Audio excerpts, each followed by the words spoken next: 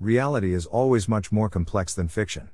According to official statements and multiple observers, the emblem of the Venezuelan socialist state, young legislator Robert Serra, was killed by the same minors, who were part of the civilian paramilitaries called colectivos, whom he sexually exploited.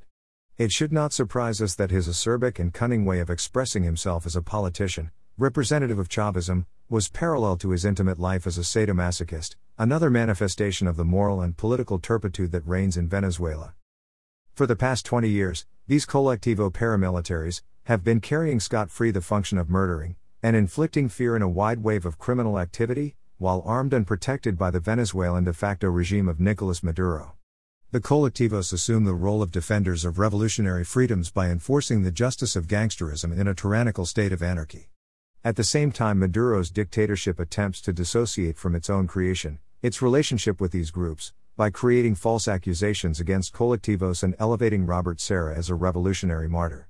The colectivos in turn threaten to join a coup d'état against the Maduro's government, which for the general population's misfortune may not lead anywhere. Let us be clear that gangsterism and the defense of freedom cannot coexist in solidarity, and that a socialist revolution supported by gangsters is anything but a revolution. The Chavista propaganda aims to propagate the idea that the hunger experienced by the Chavista followers, be colectivos or the likes of Robert Serra, is not caused by the ineptitude of their leadership, that the current economic collapse of Venezuela is in fact the result of something other than the ineptitude of its governance. The threats carried by gangsters such as Robert Serra as well as colectivos are aligned as one and the same terror of the dictatorship.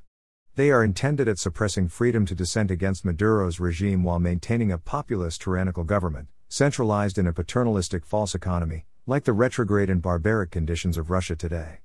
The real war of the Russian legacy is the hunger war imposed by its own rulers, as in the history of Cuba, Romania, and now in Venezuela, monopolizing national resources to keep their ruling in power on a permanent basis. Venezuelan nationals cannot accept the muzzle of fear imposed by terror.